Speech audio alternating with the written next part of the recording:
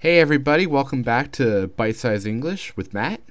Today we're just going to go right into our first actual lesson of the podcast, and I wanted to kind of kick off a bit of a week, a bit of a themed week, talking about time in English. So we're not going to be able to cover everything in just a week, but we will be able to cover some interesting topics that I've put together for you guys. And today we're going to keep it just a bit simple, a bit easy, something I find very interesting, and that's the days of the week and the months of the year. So if we add all that together, that's 19 new vocabulary words that I feel that most people learning English do know already.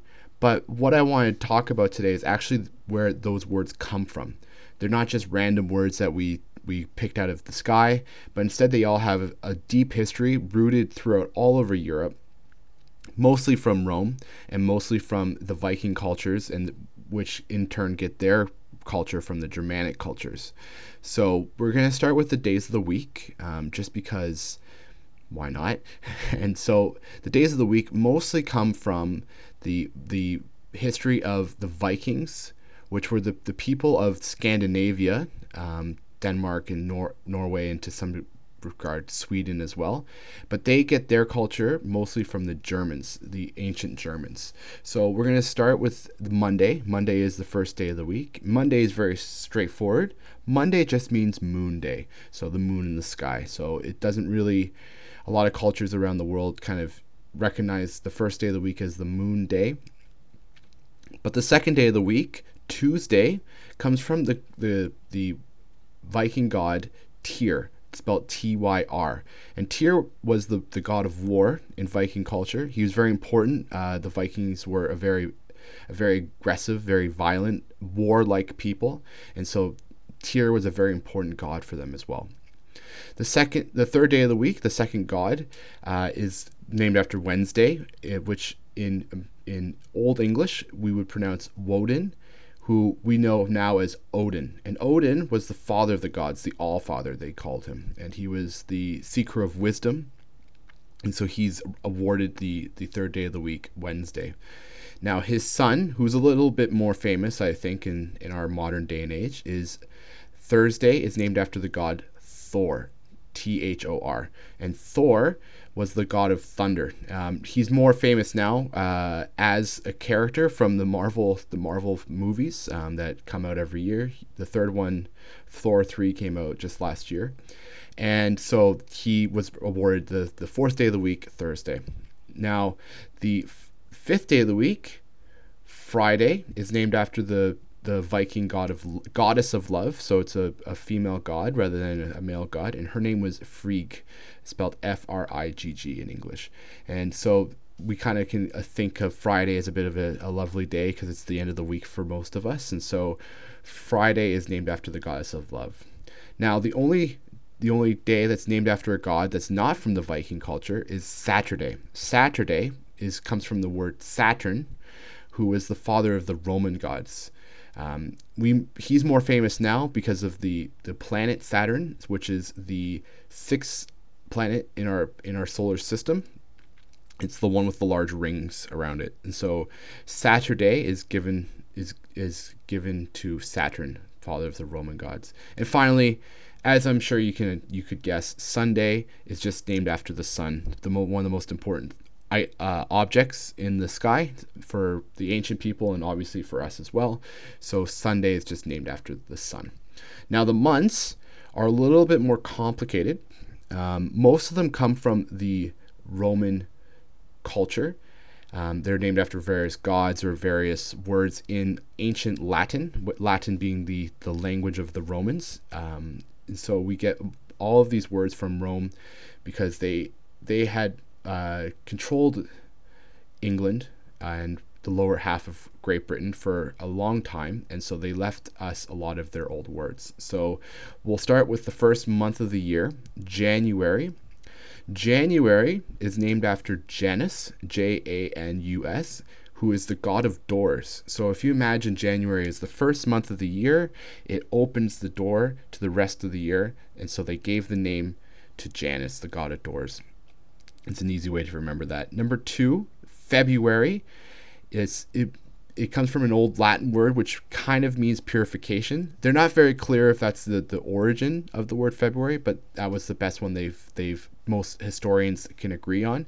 And purification kind of means the end of winter. So when you think of February in the northern hemisphere, the northern countries, February is kind of the end of the winter is when we started going to spring. So it means that purification, that leaving behind the nasty bad months of winter and going into spring.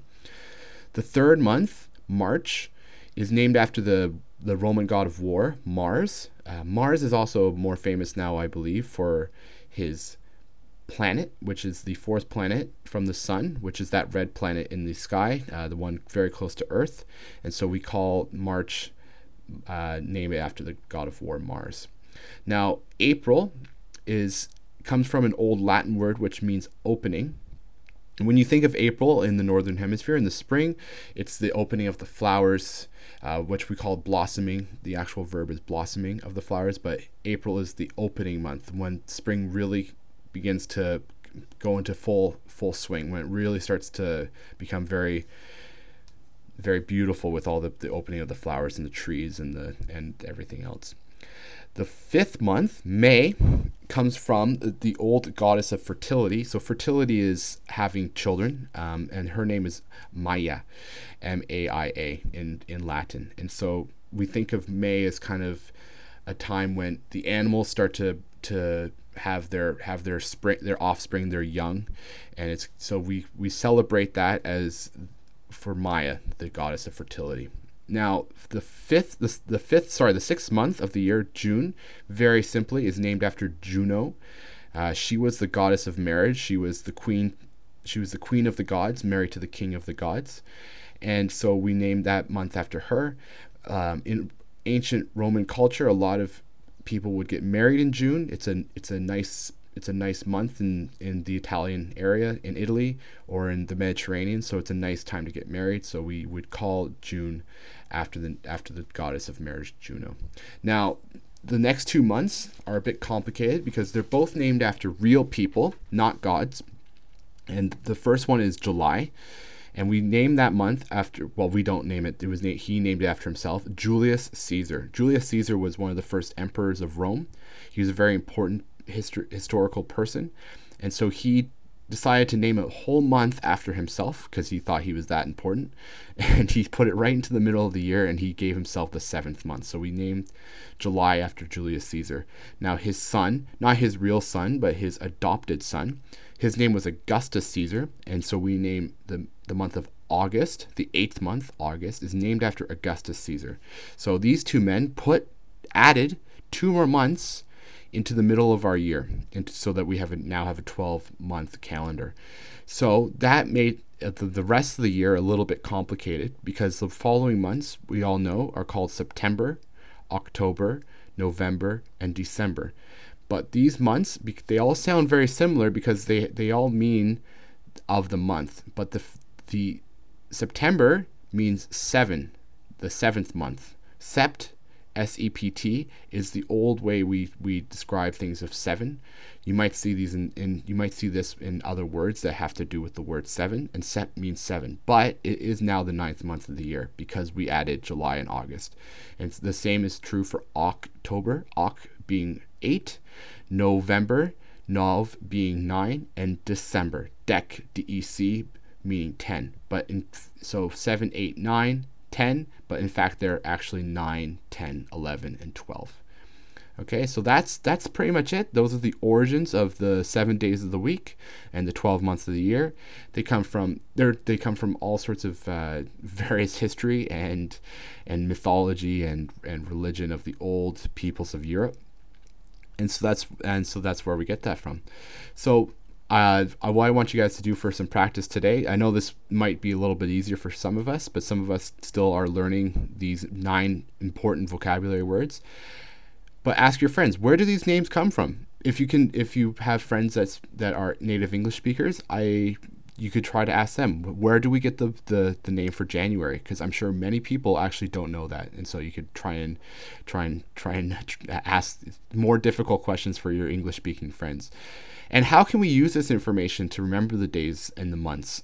So maybe when we think of Friday, we think of love because that was named after the goddess of love. Or maybe if we're trying to remember July and August, we can remember that these are two people that they put into the middle of the year. So however that helps you, that's what we're looking to do here. So that's it for us today. Please make sure to check in tomorrow.